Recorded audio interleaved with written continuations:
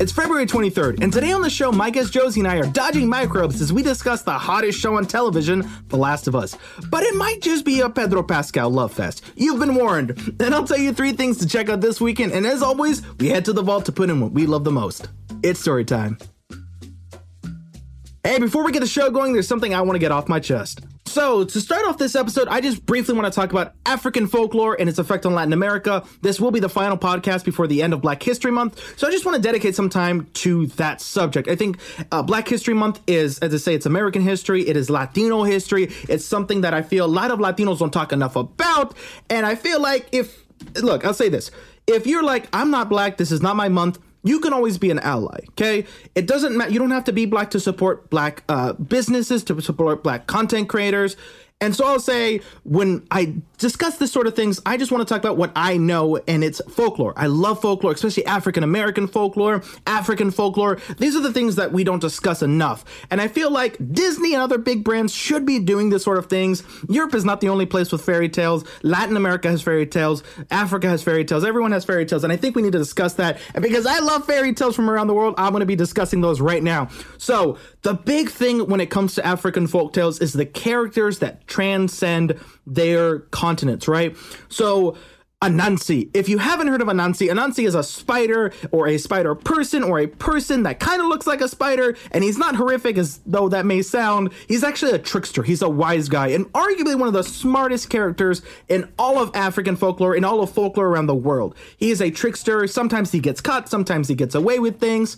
And he's not just an African folktale character, he is part of African American folktale, he's a part of the Caribbean folktale, and we see his influence spread throughout the Americas, because when Africans came here, a big part of colonization is getting rid of that part, right? When you bring the African slaves, you don't want them to remember their cultures, you want them to assimilate, to get rid of the previous culture.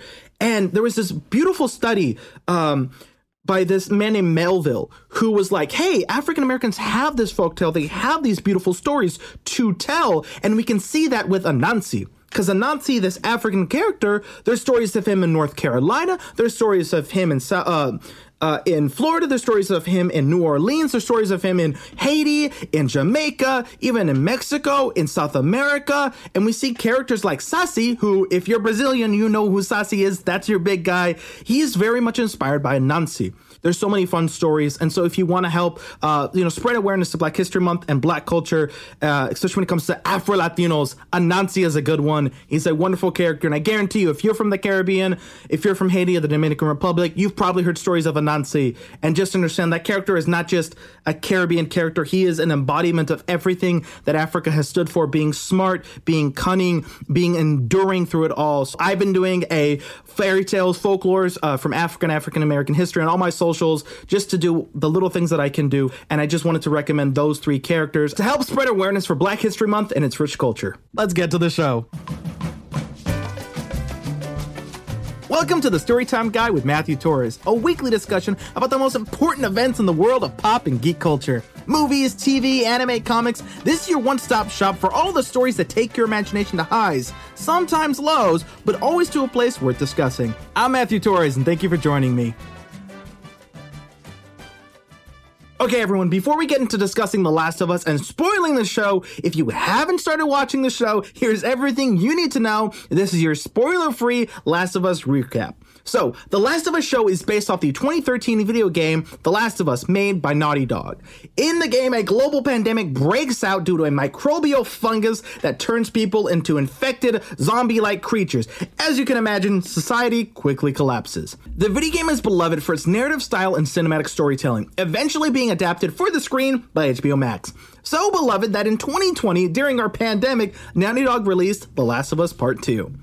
On the HBO show, we follow Joel, a grizzled U.S. vet played by Pedro Pascal, as he accompanies a young teenage girl, Ellie, played by Bella Ramsey, across a post-apocalyptic USA. Where are they going and why? Well, we're about to discuss it. But this is your official spoiler warning. If you don't want anything spoiled, check the show notes and skip ahead to the next section.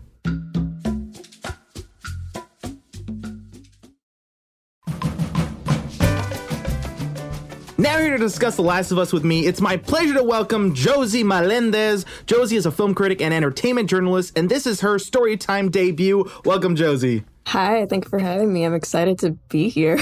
And congrats on your show. Thank you. And thank you for being on here, man. I think we're going to have a good time because I think you genuinely love this show, but we'll discuss like the action, like the love you have for it versus like, oh, it's a critic, it's good versus like, I love it. Because I want to hear your opinion of it. You're a film critic. You're good at your job too. So especially from your point of view, I really want to hear what it is you love about this show. So let's first talk about, so I played the game. I don't know if you have. I don't think you've played the game. No, so my background with The Last of Us is some gameplay. I did see some gameplay. I haven't seen the gameplay like through, like, you know, the one that's on YouTube that's like, no conversation gameplay. Or anything, just let's go. Nobody's going to talk to you and tell you what's going on. It's just straight through like a movie. So I haven't seen that one entirely, but I was familiar with the story. I was familiar with the characters and I was familiar with the world. So that aspect didn't surprise me. But, okay, cool. So I have the art book with me, so we'll go page by page, and I'll go. No, kidding. I mean, you know, honestly, the great thing about the show is that it follows the game so well. Yeah, it's one of those moments where it's following the game and it's giving enough to the gaming audience that they're like, "Hey, wink if you played it," but if you haven't, you're not going to miss anything. And I think that's the wonderful part about the game and the show is that the show is bringing people to the game. Like you said, like you haven't like sat down and played, but you've seen gameplay of it. And if you finish the show and you're like, hey, you know what? I might actually want to play this. And I've seen a few people say like, oh, I'm going to get this game now. Yeah. You're totally open to it. And then you can connect the dots too. Vice versa. I've played the game. I love the game. I played both 1 and 2. And yeah, like I said, as a gaming fan, it's like you're a film critic. So when I say video game adaptations, 9 times out of 10 are bad. Yeah, you understand that. Uncharted is still getting beat up. I know. And so now we're in this day and age where like, this is a video game adaptation and it's good, you know, and it helps. Video game is also game of the year, you know, combined. I think the first and the second have more game of the year awards than any other franchise. Greg Mason. Running this. Like this is it's gonna be a bloodbath at the Emmys. So you mentioned Craig. What has he done exactly? Chernobyl. And it was mostly him being like, I want to do this. I want to work with this game. When it comes to this kind of thing, when it comes to the show The Last of Us, what was you said you didn't really play the game. What was your expectations going to this? Did you think this was going to be more horror? Did you think this was going to be more like scary? What were you expecting from this show? Since it's a zombie show, I definitely thought it was going to be like more gory, a la Walking Dead, like that kind of vibe. But I like that we've been focusing more on the human aspect. And it's much more tame and they only leave the thrills for when it's important and when it matters. It's not just for spectacle's sake. So I definitely thought it would be the opposite of that. And I like that it's so grounded. I heard someone say that they liked the first episode, but it was too boring. That after the first opening sequence, it got really boring.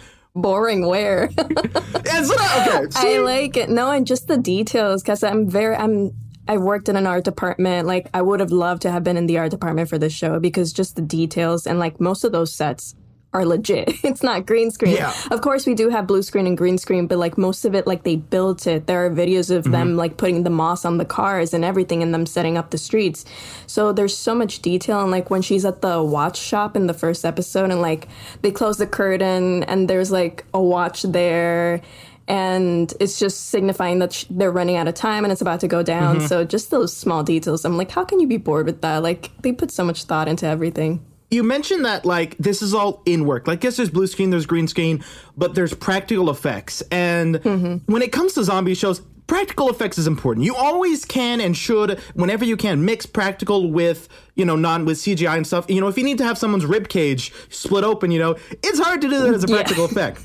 You need some CGI, but that doesn't mean the rest of them can't be. And I think what I love, so we're going to go into spoiler territory, so if you haven't seen episode 5, we're going into it. The bloater, the big, crazy monster that shows up at the end of episode 5 was a practical effect. 80 pounds of practical like, that's crazy to me, right? Yeah. Like, we don't see that a lot. Like, what was your thought seeing all these infected and everything and seeing the practical effects of the clickers and the bloaters and everything else? The clickers are also practical effects, which are really like, I know that some people that were able to see it ahead of time, you know, in screeners, sometimes they're not entirely finished. And like some of the clickers did have some unfinished CGI, but it was just like small details like to sharpen it or whatever. But like the actual person is dressed in this costume. Like it is practical all the way through. It's just those little details just to make it like spicy. But in that 5th episode, I think my favorite part was the behind the scenes clip.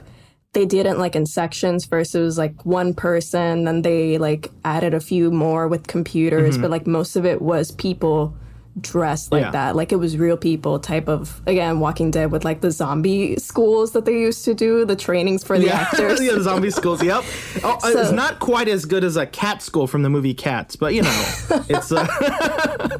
Sorry, whenever I can take jabs at that movie, I will. But yeah, like you're saying, it's, you know, zombie schools, everything, The Walking Dead. And I think, just as a side note, did you watch all The Walking Dead? Were you a fan of the show? I stopped watching after a while because... Well, I feel like I hear that a lot. I love the original. I love the original cast too. And once you start losing those people, like you start losing the essence. And for me, it's just one of those times that I was like, it's time for me to leave. Well, yeah. So, but the thing is, like you mentioned, so it's like The Walking Dead. I mean, I watched the entire show. I loved it. I watched the comics and everything. So I'm a diehard fan. You deserve like one of those, like, you know how Boy Scouts have those little pins. I was a Boy Scout. Yeah, you know. Excellent. You need another one. I watched The Walking Dead, and Grant, it's a lot of episodes. It's not like, oh, it was 3 seasons I couldn't get through. It was like, hey, it's like 11 seasons of 20-something episodes. It's a lot of episodes. Yeah. But yeah, it was a good show. And like, I think what the coolest thing about that is the zombies, right? And in this, they're not technically, the Last of Us are not zombies, they're infected. Because as the kid brings up in episode 5, like, hey, the plant takes over the body, but does that mean that there's someone beneath there? Which actually, like, they said it. They freaking said it, that they're actually still there. So you're still conscious that you're doing these things, which is so sad.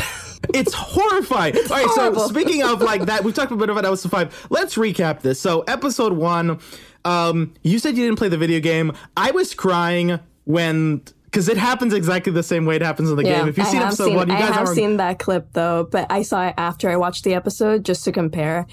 But I love how I was watching it, and I'm like, she's not going to survive. And my friend was like, how do you know? And I'm like, because she's not in any of the promotions. You know, that's what, like, my wife always says. She's like, I don't want to watch the teasers. I'll see the first trailer, and that's it. And like, for me, I get it. I overanalyze I mean, that's what we do. You know, we love film and everything. We overanalyze things. Yeah, like you said, like, we know she's on the show because she's not in the posters.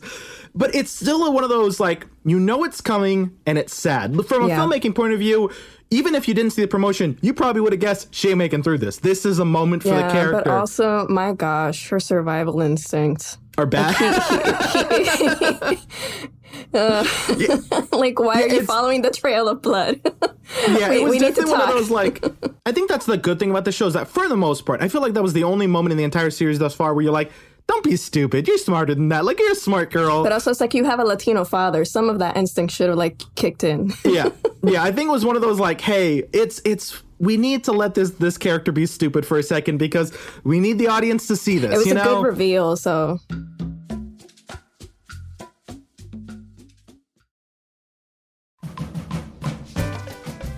So that was the first half of episode 1, and then they do the time skip.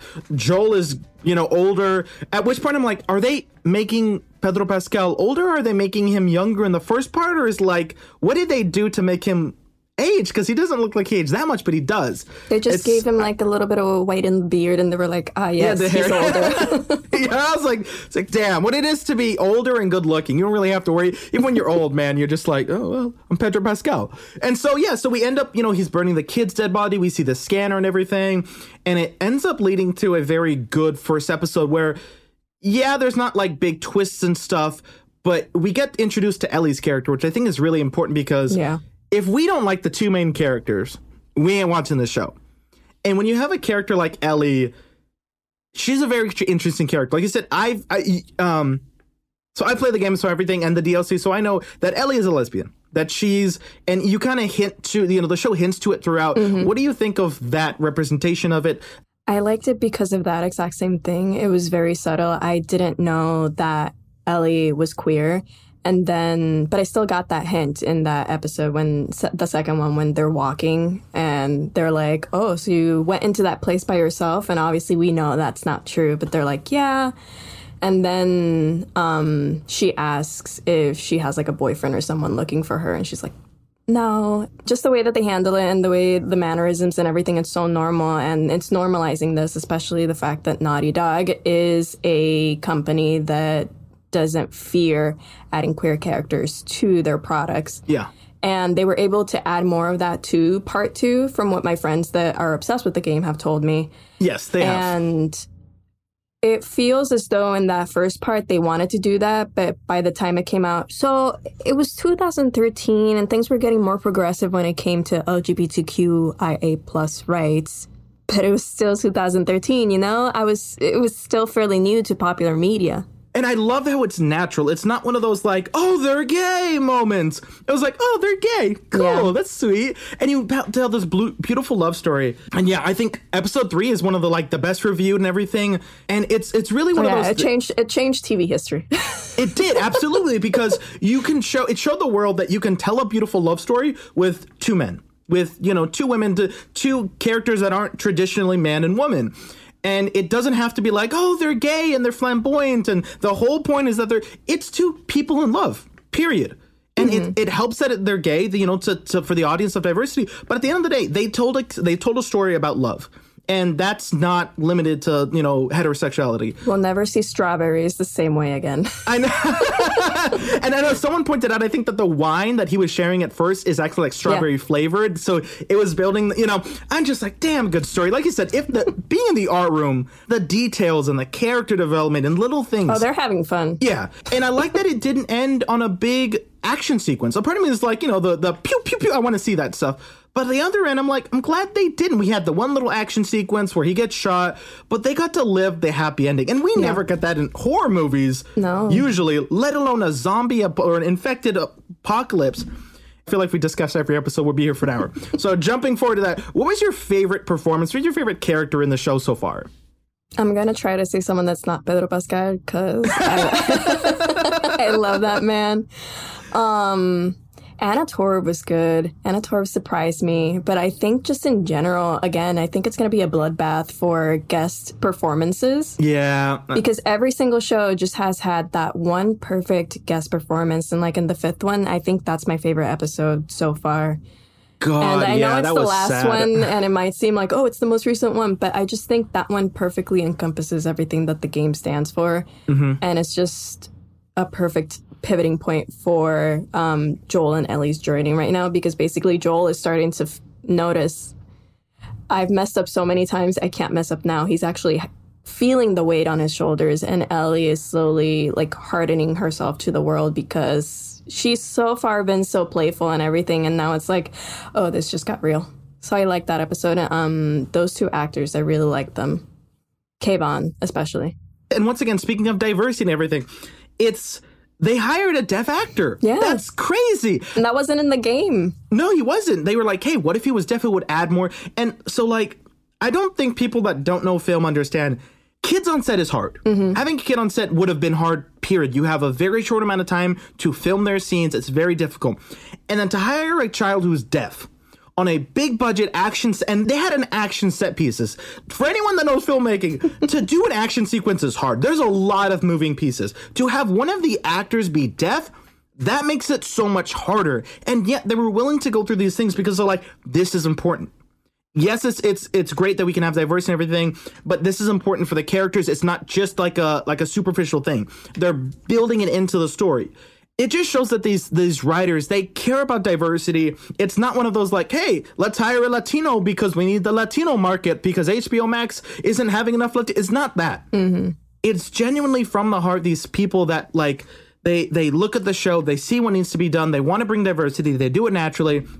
And to me, I don't know about you, I don't see many shows that do that. Man, I cried. I don't know if you cried, but the episode 5 with the I always say the older brother and the younger brother. I have an older brother, is 6 years older than me.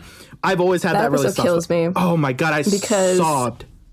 That third one, I got emotional, but I wasn't as destroyed as episode 5. Yeah. Because it's just, he turns his back to Ellie so that he can't hear her. So he won't attack her. Like, he thought it through, and then you're like, That boy, he deserves better. I didn't even think about that. Yeah, because he wouldn't hear her, so she could leave, hoping, but she smacked the bed. That's what I'm saying. It's the little things about this show that really get it going.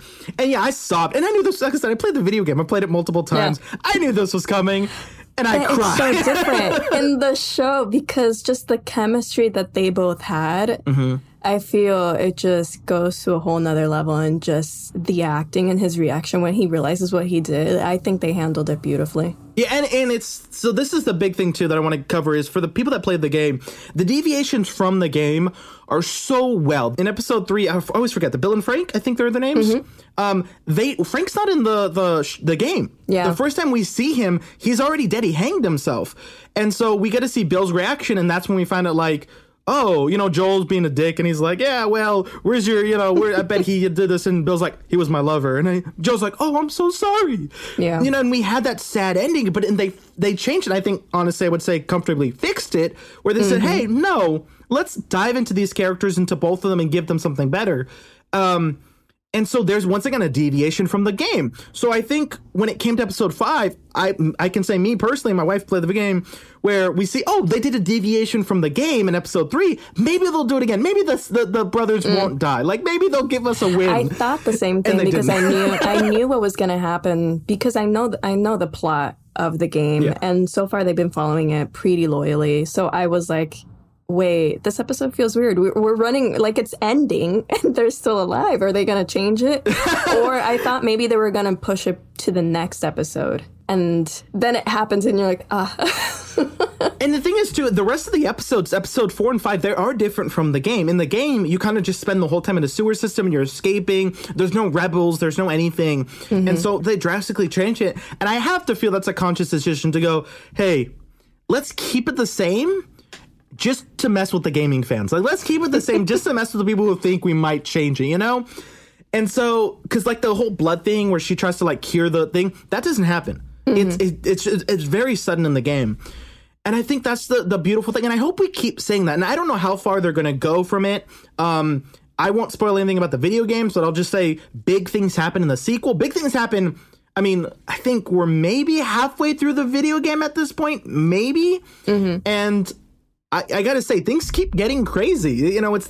There's more infected to come. It's downhill from here emotionally. Yeah. Yeah, it's gonna be really rough because now we've gotten to the point, and in the video game and in the show, where this is now Joel and Ellie have hit the point where they're turning to their characters. So this is the moment where we get to grow with the characters and we get to experience just the two of them. And to kind of clear this all up, we're gonna go forward with talking about the characters and thing we loved. And really, Pedro Pascal, like everyone calls him daddy, the big sexy, sexy daddy, big dirty sexy daddy, whatever. He's my iPhone wallpaper. And the thing is too, it's so rare to have an actor who's so genuinely themselves, who's so genuinely funny. He's like, and the thing is too, we see him as the Mandalorian, and then we see him as Joel in The Last of Us. He's not caring, he won't laugh. But he's not like that in real life. He's silly. He's a bubbly, silly, like the moments between him and Oscar Isaac is hilarious, which I would argue if there's two sexy daddies on the planet, it's Oscar Isaac and it's Pedro Pascal. Yeah. And so I'm waiting for... It's confirmed. Oh, yeah, exactly. They're wonderful. And so I think it's so funny that Pedro Pascal is becoming this it's not a new genre, but I feel like The Mandalorian and The Last of Us has really propelled this genre of... Yeah. Get a grizzled guy and a small child and just, and then we like it. We go, yeah, for sure. And we've seen that with the Wolf and Club and everything, At this point, it's his genre. Yeah, it's Pedro Pascal's genre. And so for me, it's so cool that he was, I don't know if you watched the SNL, which I don't watch SNL. I tried to get tickets, but they sold out in like 3 seconds. Yeah, I was going to say and for me, it's like, I don't really watch SNL, but I watched that and he was hilarious in this. Yeah. The one where he has the lisp and everything and he's talking like this guy. So he was on Seth Meyers last night. He was saying that after I swear this has a point. This is relevant.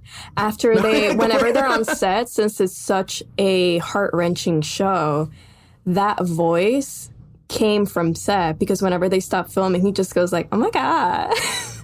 So he developed that voice on set and he started doing it in SNL And they were like, why don't we make a skit with that? It's funny. I love it too, because I don't think there's a single skit with Pedro Pascal where anyone can stay in character. Every time he opens his mouth. Temecula. That was a good one. Everyone's constantly breaking character. I'm like, damn. And the thing is, too, and I love to see it when it comes to Pedro Pascal, because the reason he's so great, other than he's funny and he's sexy and he's, all these things about him, is that he's so proud to be Latino. Mm-hmm. One of the jokes he's made is, and yes, I can speak Spanish. Like in the scene where he's speaking that way, he looks at the camera, he's like, I can speak Spanish. Sama. And it's like, and so it's one of those things where you feel like he's not just a big time actor. Mandalorian's most popular show on Disney Plus history. Last of Us was one of the most popular show on HBO Max history, and he was in Game of Thrones, so top 2 he's in. But he's also proud to be Latino, and that's something rare that's happened, and something that he's putting in his work. And when SNL is like, it's crazy that, like, look at me, I didn't, and he says his full Latino name, and he doesn't make a joke of it or anything. And no, especially bringing up the fact that his parents like fled Pinochet for the United States. Exactly. And it's crazy to us that sometimes we feel embarrassed, I think, as Latinos. Like, I'm not fluent in Spanish. And it's one of those things, I think sometimes we get embarrassed to bring up the aspects of our culture and who we are, that sometimes we have to make it into a joke because we're Latinos. We have to make everything into a joke that's uncomfortable. If there's something that we're scared of, it's a joke. It always has to be a joke. And I think for him, who's such a funny guy, to bring his personality and his character to everything, and just say, like, look, I'm Latino. I'm not going to make fun of my name. I'm not going to make fun of who I am. And I'm proud to be Latino. And everything I do is because that I'm putting my Latino side in it. I think that's so rare for actors, especially big-time actors who change their name. Pedro Pascal didn't change his name to like, Peter or something. Like, he kept it. He kept his, name heritage and everything. And I think that's one of the reasons we all love him. I think Latinos especially, man, we love that man. Ride or die, we'll be there for him always. I have nothing but high hopes for the future of The Last of Us. I hope they run this show as far as they can. And really, just my final notes on the show are this. If you aren't watching it, watch it. I know some of you are like, oh, I'm not big on, like, The Walking Dead was too intense. This is not that. There is so far, like, one really intense zombie scene, and it's not too bad. You can handle it. I think it's a well-dramatized show. If you're not a fan of horrors in general, I think this is the show for you. But honestly, watch this show, because everyone's going to be talking about it when it eventually gets to the season finale. I haven't seen it, but I know it's going to be good. Honestly, just watch it. I'm not usually one for zombie content, but I like it. I'm enjoying it. I feel there's a little bit of everything for everybody. So every Sunday on HBO. So thanks, Josie, so much. Where can we follow you? You can follow me at the Josie Marie on Twitter and Letterboxd. Awesome. And so with that, Josie, thank you so much for coming on the show. We're going to be talking about The Last of Us again, so keep listening to that, and we'll be right back.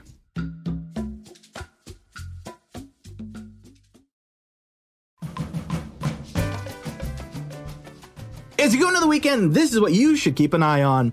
First off, it's Ant-Man and the Wasp: Quantumania. It came out last week. I'll give my full review in the newsletter, but this is my short kind of 60-second review of the movie.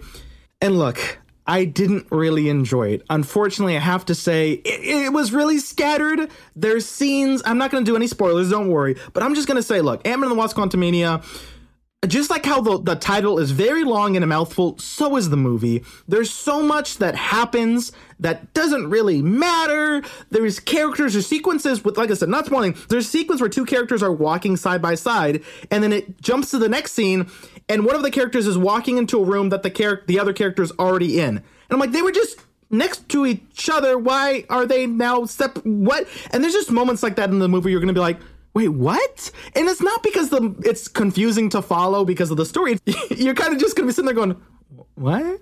Some of the jokes are funny. Some of the humor is there. If you love Ant-Man, you're probably going to enjoy this one. But if you're one of those people that are like, I'd rather just watch it on Disney Plus, and you weren't the biggest fan of Doctor Strange or Thor, this is, in my opinion, not as good as those. Watch it on Disney Plus. I really think you should watch it.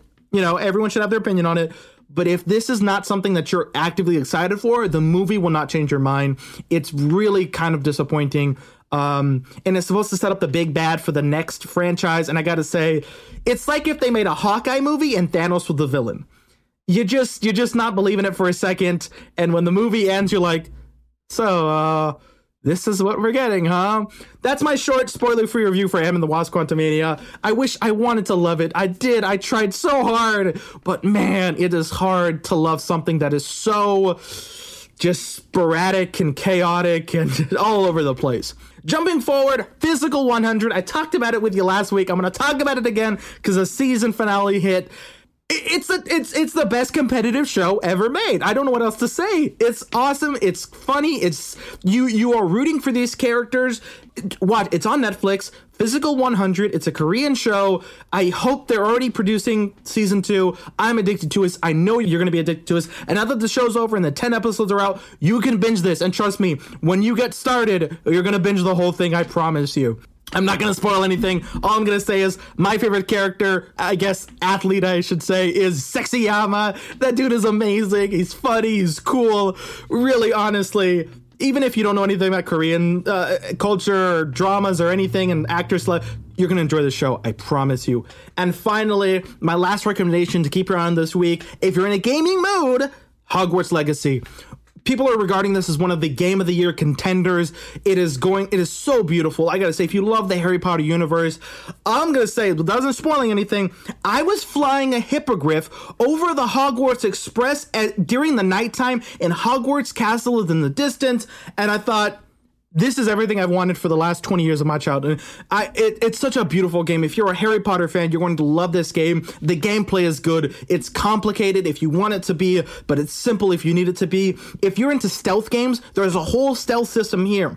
If you're like, no, me want to go shoot, me want to pew, pew, pew, you can do that too. If you're more of like, I want to summon monsters and animals, and you can do that too. If you're like, well, I like crafting potions and I want to do, you can do that too. The gameplay is so wide ranging. It's so fun. I've put like almost 20, 30 hours into this game. It is fun. It is so entertaining. Really, if you're looking for a game where you can just explore, and I really mean this, the Hogwarts Castle and the whole area, you can explore every single inch of it. You will not get bored. You will be like, oh damn, I've been playing for 3 hours. I've just been running through the woods. And you'll be enjoying the whole time. So really, if you're looking for a game to play this weekend, if you have a PlayStation 5 and an Xbox One, this is the game you're going to want to get. For everyone else that has a PlayStation 4, you're going to have to wait a month. It's same with the Xbox 360. And for anyone that has a Nintendo Switch, I'm sorry to say the game doesn't come out till June. But hey, the least you can do is go watch gameplay on YouTube or something. You're going to enjoy yourself. And those are my recommendations for this weekend. And so we'll be right back with The Vault. Hey, and welcome to the all-time segment, or as we like to call it, The Vault. Every episode, I put something in the vault so that we can preserve a piece of art, movie, a book, a graphic novel, etc., etc., etc. Let's welcome back Josie. Josie, what do you have for The Vault today? I love how this is like your own little Criterion collection. That's exactly what it's trying to be. Excellent. Well, for today, I'm going to bring something that I believe to be utmost esteemed art that a lot of people are probably going to fight me for, but I don't care. And that is Star Wars: The Last Jedi, directed by the one and only Rian Johnson. So we're talking about episode 8 of the Star Wars franchise, and the best one out of all of them. I love Star Wars: The Last Jedi. I like the sequel trilogy, and I've been there from the start. I watched the OT, the original trilogy, on VHS, back when they had, I think, like Darth Vader's face, and then Yoda's face, and Stormtrooper's face. I love Star Wars. I'm not the biggest fan of the Star Wars fandom, but I love Star Wars, and that's a really good movie. That fight scene, that lightsaber fight scene between Royal Guard versus Rey and Kylo, damn, what a scene. So that was my favorite. The color grading, just everything, just the red room, and I just love the choreography in that scene, so right there with you. Agreed. And I remember, look, there's a few times in a film's life or in your life where you remember sitting in the theater, you remember looking at the screen and thinking, this will be forever in my mind. For me, I don't know about you, the Holdo maneuver, when I first saw it in theaters, it's a moment I'll never forget. I remember, like, I was 3 seats from the side. I remember looking up and I was 3 rows up and I just thinking, what a beautiful scene. I don't think God damn, right? Like, what about you? I get goosebumps every single time, and I will never forget. I remember I was sitting down in the theater. I went to see the movie by myself, and I just remember I had the entire roll wrote to myself. And I just looked to my side as if there were people there and was like, you seeing this? Like, you seen this? So yes, you're in the vault. I'm going to put what I love in the vault. And speaking about Infected, speaking about sort of zombies, and I'm putting in the vault Night of the Living Dead, which is written and directed by George A. Romero. One of the all-time greats, one of the original zombie movies, one of the classic zombie movies that you all love. And if you haven't seen it, you got to see it. It's a classic. It's one of those, it was a move for Black America by accident. You know, everyone's like, yeah, he casted a black man because this. And he's like, oh, yeah, sure. Oh, yeah, totally. But that didn't happen. I just cast him because he was a good actor. But I'm glad you guys were able to take something from this. So have you seen Night of the Living Dead? I hope. I have not. You haven't? Oh, my God. I know. You got to watch it. It's hokey. There's little moments like, you know, it's one of the characters like, he's coming to get you, Barbara. And it's like foreshadowing the impending doom of zombies. But it's one of those like, this is the first big zombie movie. Granted, it wasn't the first. There was a French film, I think, called Zombie that came up before, but this is the first American one. This is the first one that hit theaters, that hit the world. And if you haven't seen it, the reason it's kind of important, especially because it's Black History Month, the main character is black. And the fact that this character, I'm going to spoil this for you because it's been out for like 90 years. So I'm going to spoil this for you. So the main character, the black guy, he gets through the whole movie. He lives through everything. I think he's the only character that lives through the entire movie. And he gets to the end and he's like, damn, I lived through the zombie apocalypse. And then he gets shot by a white guy who thinks that he's a zombie. And it's the most anticlimactic, hurtful ending. And it says a lot. And, you know, he was just like, shitty things happen. But it meant so much to the black community to say, like, damn, we get the black guy as the main character. He lives through it. He's smart. He's constantly making the best decisions, the smart decision. He doesn't give a damn about nobody. And he gets shot by the white redneck rangers walking down the street, you know? Mm-hmm. And so for me, it's just, when it comes to Black History Month, I think that's one of the most important films we have to remember about. Even accidental is good, you know?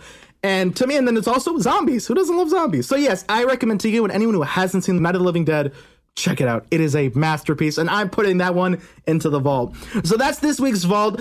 Do you guys think they're deserving of all-time great status? Tell me at the Storytime Guy on Twitter, and we'll be right back. Okay, everyone, I just found out that Sonora has lost control of its mushroom farm, and I need to go before I start seeing spores. I want to thank Josie for joining me today, and I want to thank you for listening. Seriously, honestly, from the heart, thank you guys so much for making this possible. I couldn't do without you. Thank you, thank you. You guys can follow me across all the socials at the Storytime Guy. If there's a social media for it, I probably have an account for it. And you can find the links to everything we've discussed in the show notes. Don't forget, everyone, have a magical day. The Storytime Guy podcast is a production of Sonora Media. It is produced by Carlos Arenado, mixed and engineered by Santiago Sierra.